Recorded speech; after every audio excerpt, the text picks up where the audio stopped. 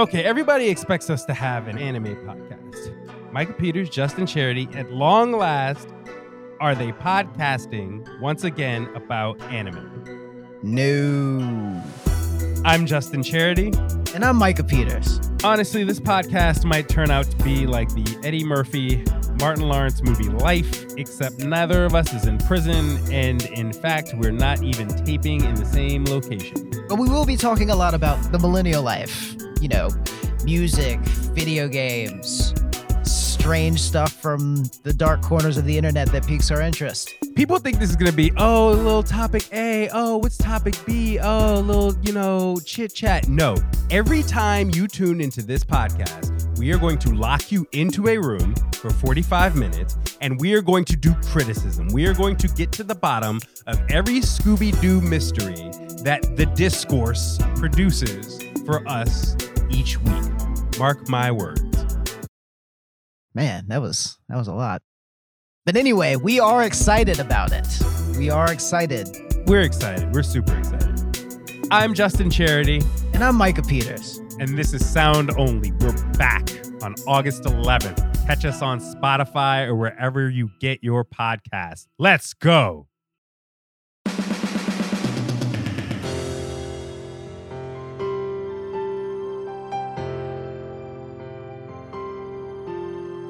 Welcome to Bachelor Party. I'm Juliette Littman. We today are discussing Indian matchmaking, which I would say is something of a phenomenon that as soon as I saw it pop up on Netflix, I just knew it was going to be. And then I got so many texts about it. Seems like many people are talking about it, many think pieces. And that is what I want to dive into today. And I am joined by Shruti Rajagopalan, who is a professor at George Mason University. Hi, Shruti. Hi, Juliette. It's so nice to be on your show. Thanks for joining me. So you wrote an editorial for Bloomberg.com, which is why I reached out to you. And I think that I want to talk about a lot of things at the show, but one of the main conversations around it is how it plays into ideas of colorism and the caste system in India. And I'm certainly not an expert, so I'd love to understand better from you. I guess I'm just curious, first of all, like, what is your academic background? Because you're a professor, I believe. Yes. So I am an economist by training. So I did my graduate work and got my PhD in economics. I taught at SUNY Purchase for many years until very recently. And I just moved to the Mercatus Center at George Mason University, where I've started working on directing their India research. Gotcha. So I kind of look broadly at Indian political economy and write papers, books, editorials like the one you read. And we have a new podcast kicking off called The Ideas of India. So that's the sort of stuff that I do. Cool. So were you excited to see the show on Netflix? Did you know it was coming? I didn't know it was coming, but as soon as it dropped, everyone went crazy. And, especially with COVID, I think people have been at home. They want new content to watch, and it's quite easy to binge with the flexi hours. Yeah. So within maybe 48 hours of the show dropping, lots of people I knew had already watched it, and Twitter was buzzing with it. And I was almost dreading watching it. I was like, oh my God, there are so many polarized opinions. Do I want to watch it? Do I not want to watch it? And then eventually I did watch it.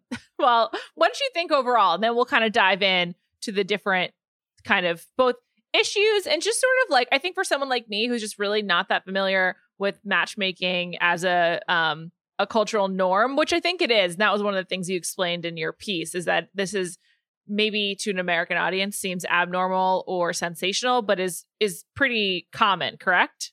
Yes. So the matchmaker may not be someone like Seema in the show. It might not be like a formal designated matchmaker that you pay, but there are a lot of people who take on the role of matchmakers. In every family, there is sort of like a clearinghouse, like typically an uncle or an aunt. The priests at temples perform the same function. There are a lot of people who are like members of the community who, run the local sort of, whatever is the linguistic community or the caste community. Those leaders will end up being clearinghouses for things like this. So matchmaking is a full-time national pastime in India. It just, people may just not get paid for it the way she does to jet set between Mumbai and the United States. I'm a little embarrassed to admit this, but I would say like the idea of matchmaking being still quite common and normal really came to me from Never Have I Ever on Netflix as well. Did you watch that? I haven't yet. It's the next top thing on my list because as soon as I wrote the column for Bloomberg, everyone said you have to watch Never Have I Ever. It's really good. I think it's like definitely Mindy Kaling's best creation. And there's a plot where one of the characters is supposed to be getting married to someone she's been set up with, but then comes to America, like finds a boyfriend. It's like a side plot or whatever. But I do think that show introduced that concept. And so for me, that was kind of like, I was like, oh, I just saw a show about this. But I just think in general, like I'm so uneducated on this. So I have like so many more questions for you, but I do want to know what you think overall. Did you like the show? So I found the show well made and engaging. I thought it was a very interesting twist to take like a very old Indian tradition, something that's so normal for those of us who grew up in India, and convert it into a reality TV format where you sort of interview the people before and after they go on a date or, sort of do the postmortem with the parents. That's very standard American television format. So I thought that was an interesting twist to it. Some of the things that outraged many other people, like, say the lack of diversity or it was only a particular kind of socioeconomic class, those things didn't bother me very much. I mean, every television show is about a particular group of people and these are the characters that they chose. I thought there was a bit of a dip in the middle episodes. It got a little bit repetitive.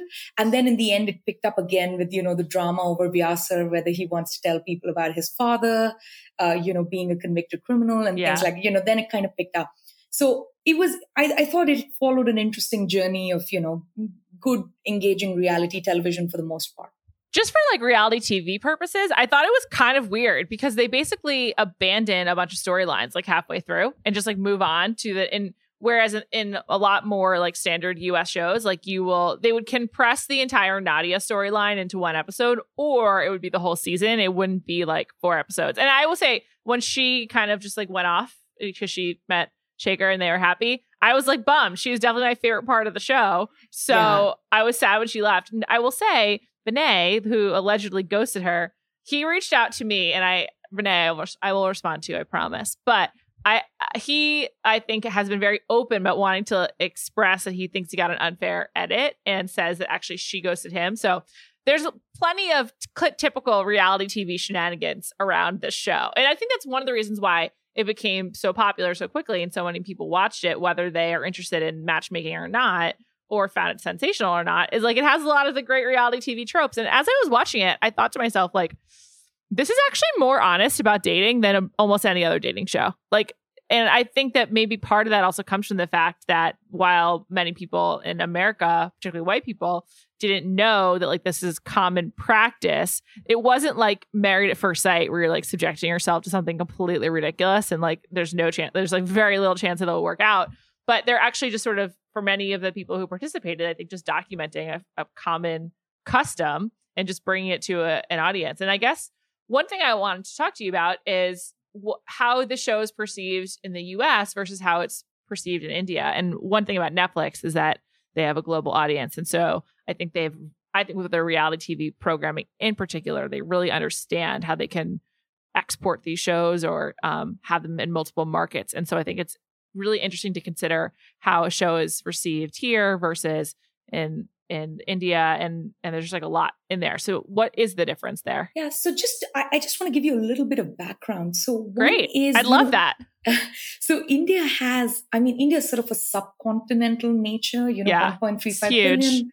It's huge. It's got lots of states, lots of different languages, lots of religions, and of course caste. So it is a particular sliver of India which is portrayed in the television show. So it's very upper caste, mostly North Indian language speaking, like, Hindi, Sindhi, those kinds of languages, and clearly very well-off people.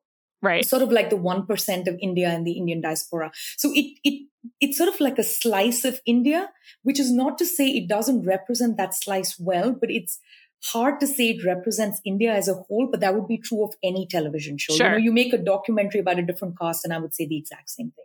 I thought that a lot about Tiger King when Tiger King came out. And I was like, people who are watching this who aren't that familiar with American culture elsewhere, if they think that this is what America is like, that's very misleading. But I do think there's a tendency to overgeneralize when you see a show that's like based somewhere else. You're like, oh, this is what this country is like. But obviously India is far from a monolith. It's like one of the most varied countries. Yeah, so that's sort of like, I would just put that out there, and I would say that for any Indian TV show. But the other part of it is, I think the most interesting thing about the show is in India, for the most part, in arranged marriages, people aren't that concerned about, are you falling in love? Do you have chemistry? How do you feel? Do you feel a connection? These are typically issues of a love match, right? And those two groups are segregated in India. People in India will routinely ask you, did you have a love marriage or an arranged marriage? That's such a bizarre question, because even people who met through a matchmaker presumably love one another once they are married. Right. But that's the way the question is phrased, like, how did you meet? And the implicit assumption is, if the marriage were arranged by family or, an extended family setup, then the parameters of choice are slightly different. They're going to look for compatibility on different margins, such as, are they the same caste? Do they speak the same language? Is the family's diet similar to ours, which is also taken care of by caste and language and region? And, are they the same socioeconomic class? Will we fit well as a group? So it's not so much about boy meets girl and they feel chemistry and connection. So it's more about the family. And what is really interesting about the show, I believe, in the format in which it sets it up, is it takes that idea and it clashes it with the modern romantic notion of there's a soulmate for each person, and it's a question of meeting them and dating and, finding that initial chemistry and intimacy and falling in love. And a lot of the conflict in the show is around that. Right? Seema is constantly telling people, you can't be picky. You need to be more flexible. You need to be more open-minded, because she doesn't think that the connection is that important. Whereas all the feedback that she's getting from the individuals who are in the process is, I didn't feel it.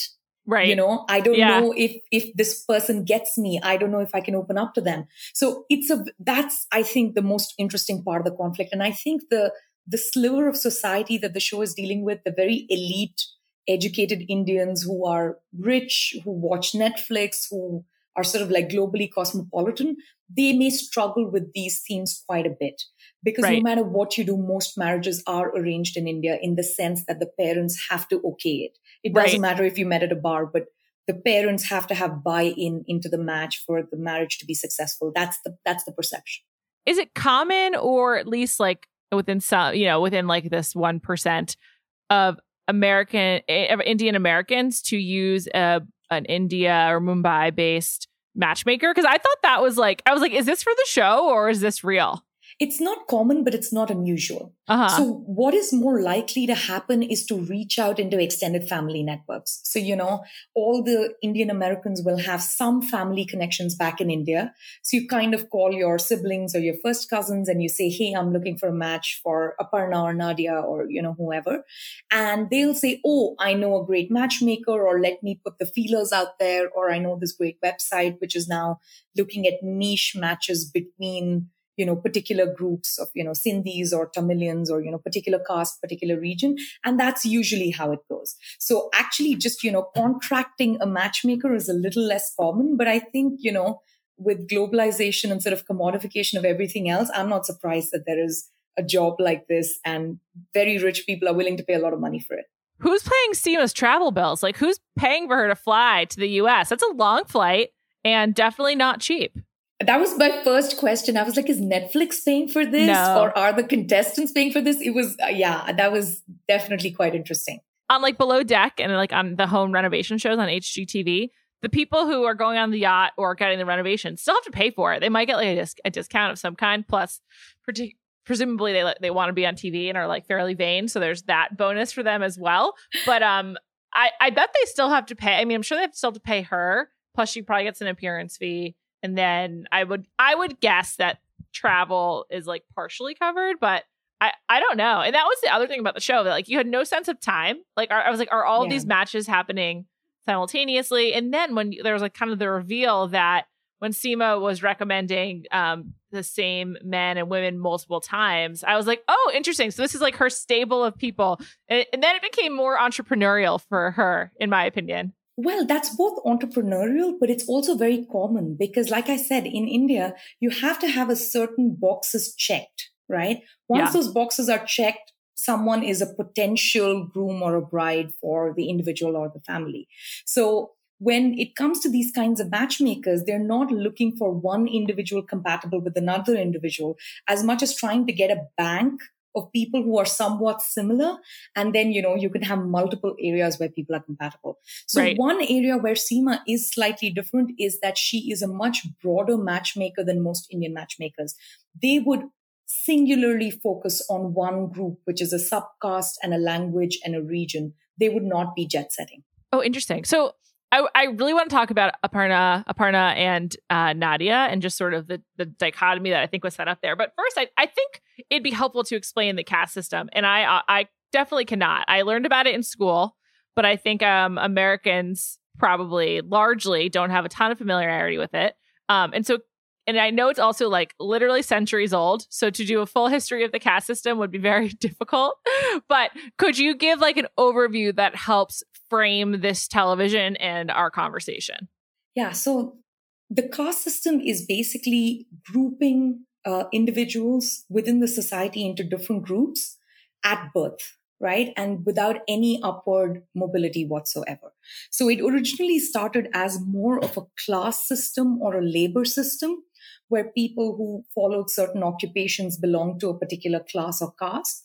And over, say, 2,000 years, it got fossilized into happening by birth, right? Got it. And that's sort of the original sin of the Indian subcontinent, the fact that your caste is assigned at birth, which means everything about you, where you live, who you marry, what you eat, the language you speak, how the rest of society perceives you, occupations you are allowed and not allowed to take on, everything is determined by birth with little to no upward social mobility, right? And the only way out of this system in modern India is education. And so typically within the caste system, there are 4 varnas, right? So there are 4 groupings. So this is Brahmins, who are the priestly class, Kshatriyas, who are the warrior class, Vaishyas, who are the business class, and Shudras, who do, sort of the rest of the odd jobs in an economy. And the other sin in all of this is there's a whole untouchable caste, which doesn't fit in these 4 large groupings.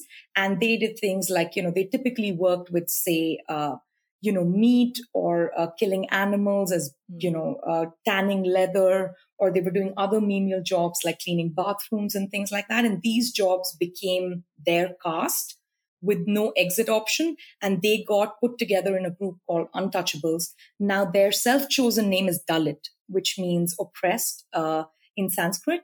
And so that's a large group. So just to put this in perspective, the number of Dalits in India today are 270 million, right? Wow. So this is not a small group of people who've been oppressed. It's almost the population of the United States or thereabouts. So it's very large numbers of people who are trapped in a particular system. Now, the reason this is relevant to our discussion on the show is the way caste system is maintained is through marriage endogamy. When I said there's no upward social mobility, now the caste system will very quickly dissolve because it's by birth if people married across caste lines. So the only way to keep this oppressive structure going is by insisting that people only marry within caste lines. And is that like a prevalent Absolutely. thought? Got it. Not even prevalent. I mean, it is. So for the last 70 years or so, only about 5% people in India have married outside caste, according to surveys, right? And this is a trend that has been incredibly stable, irrespective of increases in education in India, irrespective of modernization, irrespective of India being more prosperous. So in a way that, a lot of other regressive trends like, say, child marriage and things like that have sort of disappeared or are reducing in prevalence with other good markers like education and prosperity. The caste system seems to be incredibly stable. So only 5% marry outside caste. And that is true even for the very well-educated. So Nobel laureates, the recent Nobel laureates, Abhijit Banerjee and Esther Duflo, and their co-authors, Maitreyi Ghatak and La Fortune, the 4 of them got together and they wrote this great study where they look at matrimonial ads in newspapers, right? So, the way people buy and say. So they looked at these matrimonial ads and they said, we want to track how many responses people got to these ads. So they both look at the ads that a family has placed in a Bengali newspaper and the responses and how many of the responses the family actually pursued. So they see the entire choice set or set of options and also what they chose. And they find that caste is extremely stable, right? To marry within caste. So it's not even a matter of upward or downward mobility. So people are not excited to marry above their caste either. So it's really marrying within the group, which is so persistent and so prevalent. And their study was in an urban area. The newspaper was mostly read by middle class, well-off, educated Bengalis. And even among them, it's an extremely persistent trend.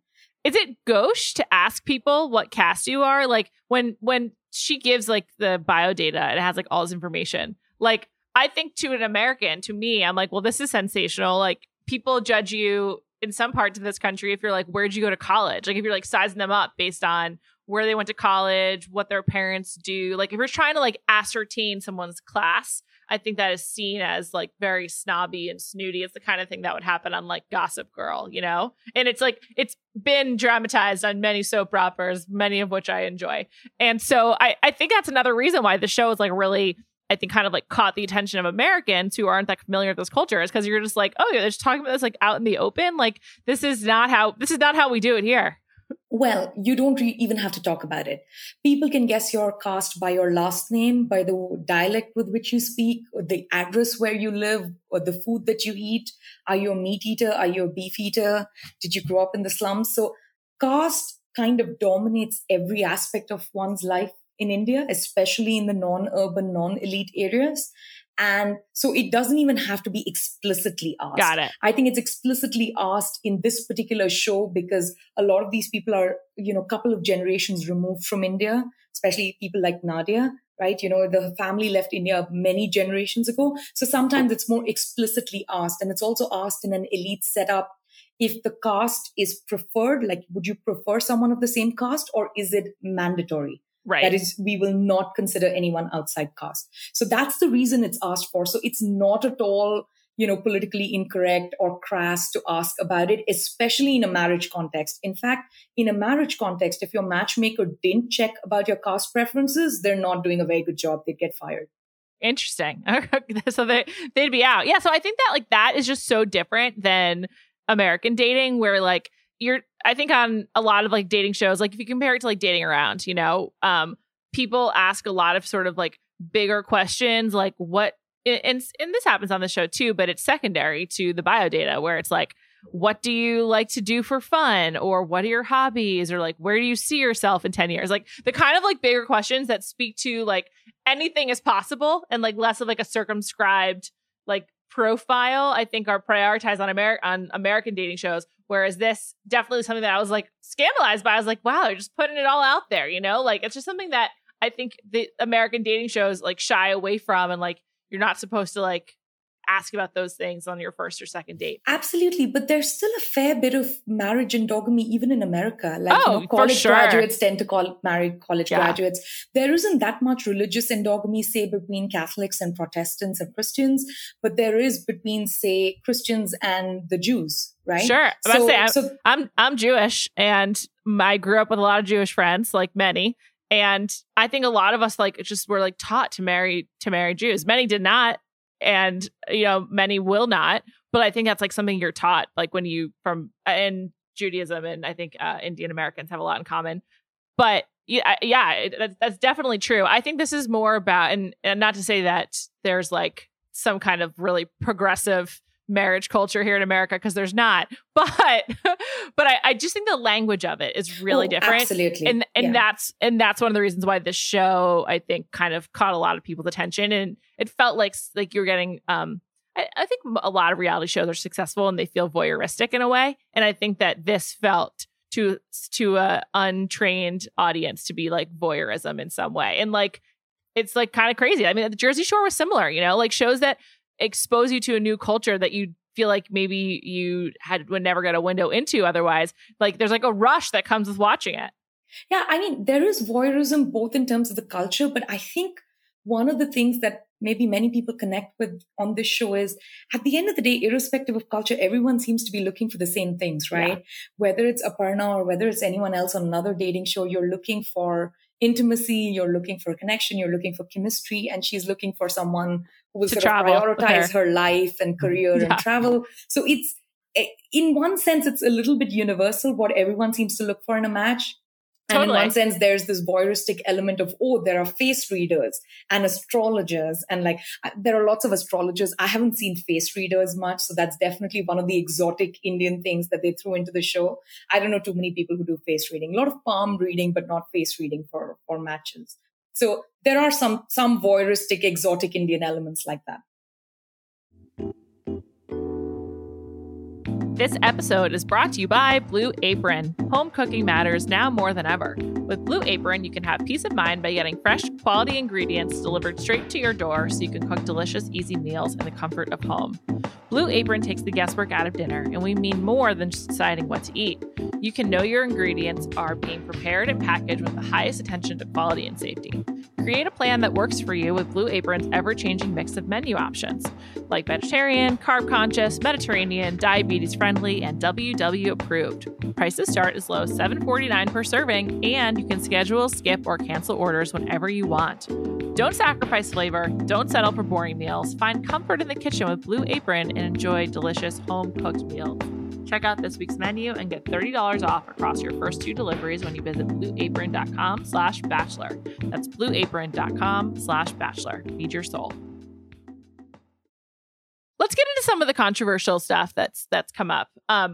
First of all, I just want to say, before we do that, to your point, I thought that Nadia crying about all of her friends moving on to a new phase and her feeling stuck was like one of the most honest things I think I've ever seen on television. Absolutely. Like, so many people feel that way. I think that like it's a thing that particularly women go through because of like the phases of marriage and having children and whatnot. And I thought that was like a really special moment. And that's one of the reasons why I was sad for her to go. I just felt like she was really honest.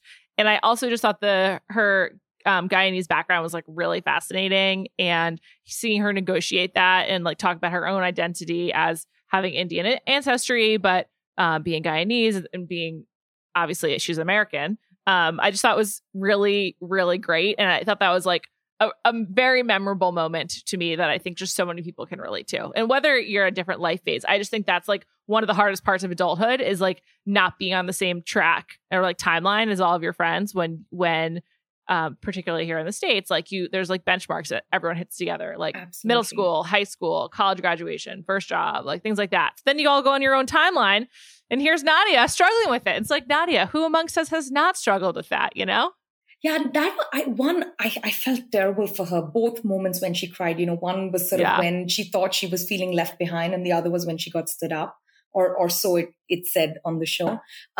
But I think the interesting thing about Nadia, and there's some subtext here, is when Seema meets her, she says, oh, you're Guyanese and, you're not going to have too many options. Right. You've got to be flexible. And subtext is typically all the families who went to Guyana about, early 19th century, which is also when Nadia's ancestors went there.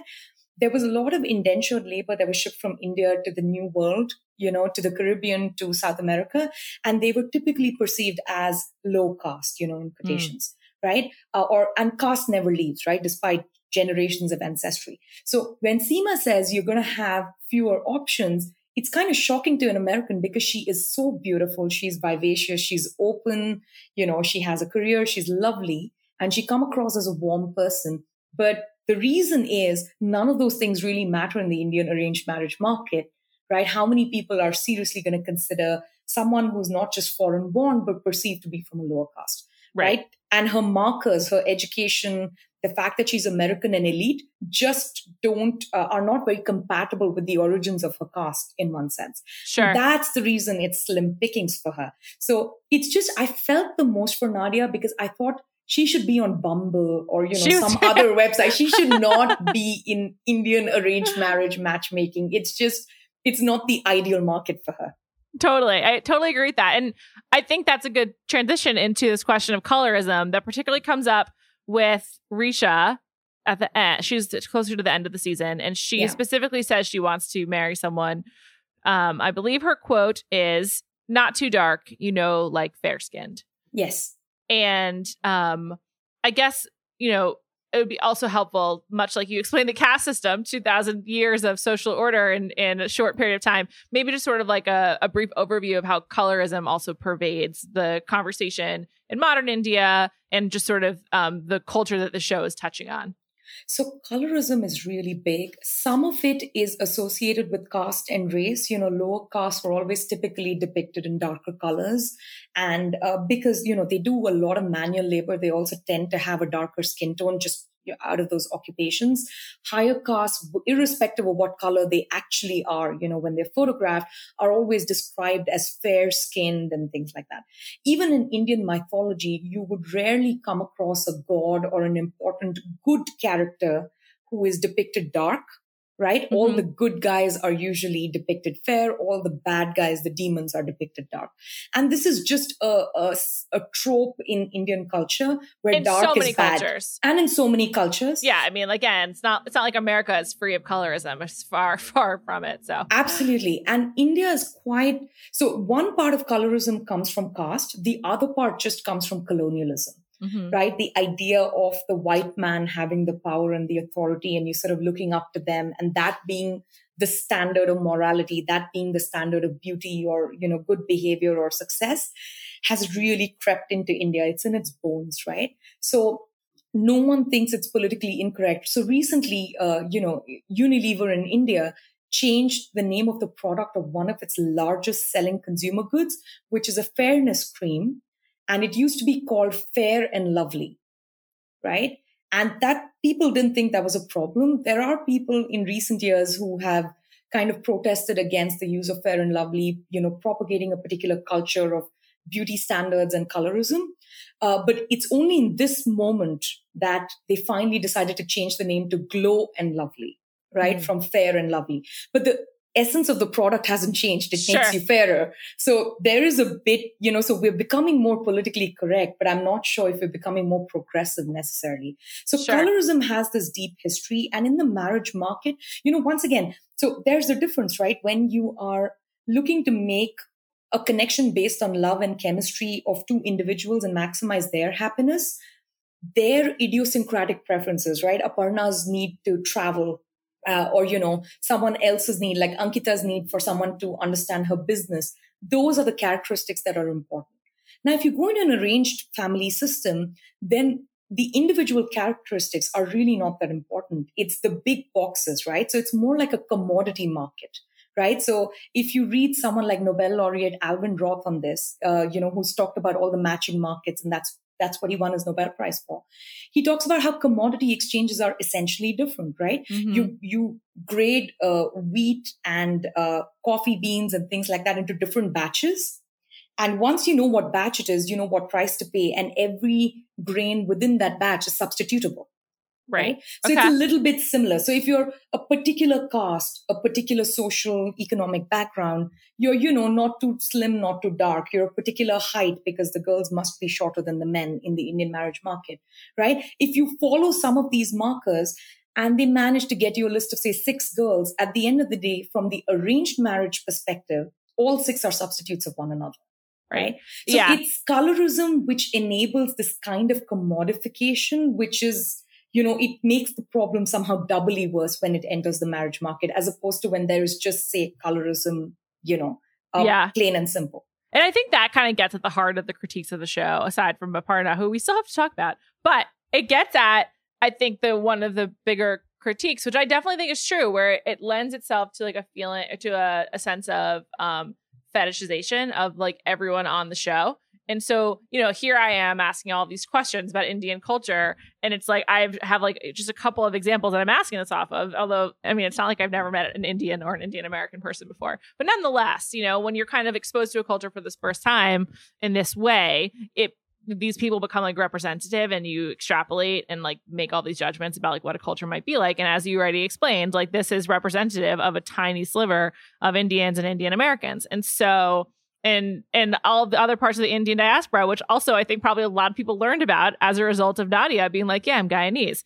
So I think that like that is sort of the fact that was sort of just said sort of rather cavalierly and just kind of like off the cuff with that broader context of like that we're now diving into kind of makes it problematic on the show. And that's kind of like why it caught a lot of people's attention. So that's the part which I think, I think there's a lot of merit in that it has a cavalier attitude towards it. But I'll tell you where I think the criticism of the show is maybe a little bit overboard. It's not that Indian people are not like that. Right? So there is a lot of colorism. There is a lot of casteism. Right. And this is what you wrote in Bloomberg, basically, which is, and I also, there was a really good article in Vulture by a woman named Malika Rao, who's made a sort of similar point that, like, unfortunately, these are like beliefs that people have, and so it's just sort of being put on Front Street. Yeah, and I think a lot of the anger comes from the fact that, hey, you are the elite, educated, progressive people. You ought to know better. Right? I think it's also coming from that place. And I don't know how fair that judgment is, because sometimes these things are just very hard to shake off. Sure. And yes, it would be great if all the showrunners and all the participants in every show are just really progressive and responsible on these margins. But then I don't think they would be honest. You know, like you said, some aspects of the show were just so honest, right? Aparna's mom dissing Srini and calling him a loser because he's not as educated and, you know, ambitious and doesn't have the same earning capacity. It's awful, but it's honest. Sure. Right. Yeah. And the same with a lot of the other, you know, I just want someone who is fair and I want someone who's slim and tall. If we washed over that, I don't know if the show would be what it would be. So that's, I think, a conundrum. Right. And I guess it's good that some people outrage about these things. I think, you know, it's not the worst thing to get that kind of conversation going about any cultural moment, you know, arranged marriage or not. Totally. And so Aparna became the villain of the show. I'm on Team Aparna, by the way. I'm not really sure why. Does she seem fun? Not really. Am I dying to hang out with her? No. She seemed really honest, though. And she just seems like someone that many people of her class, you know, educated, professional, you know, would know. Like, she's like, yeah, I want to go to Bolivia and check out the salt flats. I want to travel all the time. Like, I actually think that, like, she is a very common type of, like, a college graduate professional in the US who, like, puts a lot of value in travel and sort of, like, you know, it's kind of part of that kind of Instagram life of, like, showing off where you are and whatnot. So she was just, like, incredibly common. And I also think that a lot of people who are sick of dating do stuff like her, where they're like, this is where I go, 60 minutes and out. This is my trick, like, blah, blah, blah. I thought she was super familiar. One of my colleagues, Allison Herman, wrote a piece in defense of her on The Ringer that you should check out.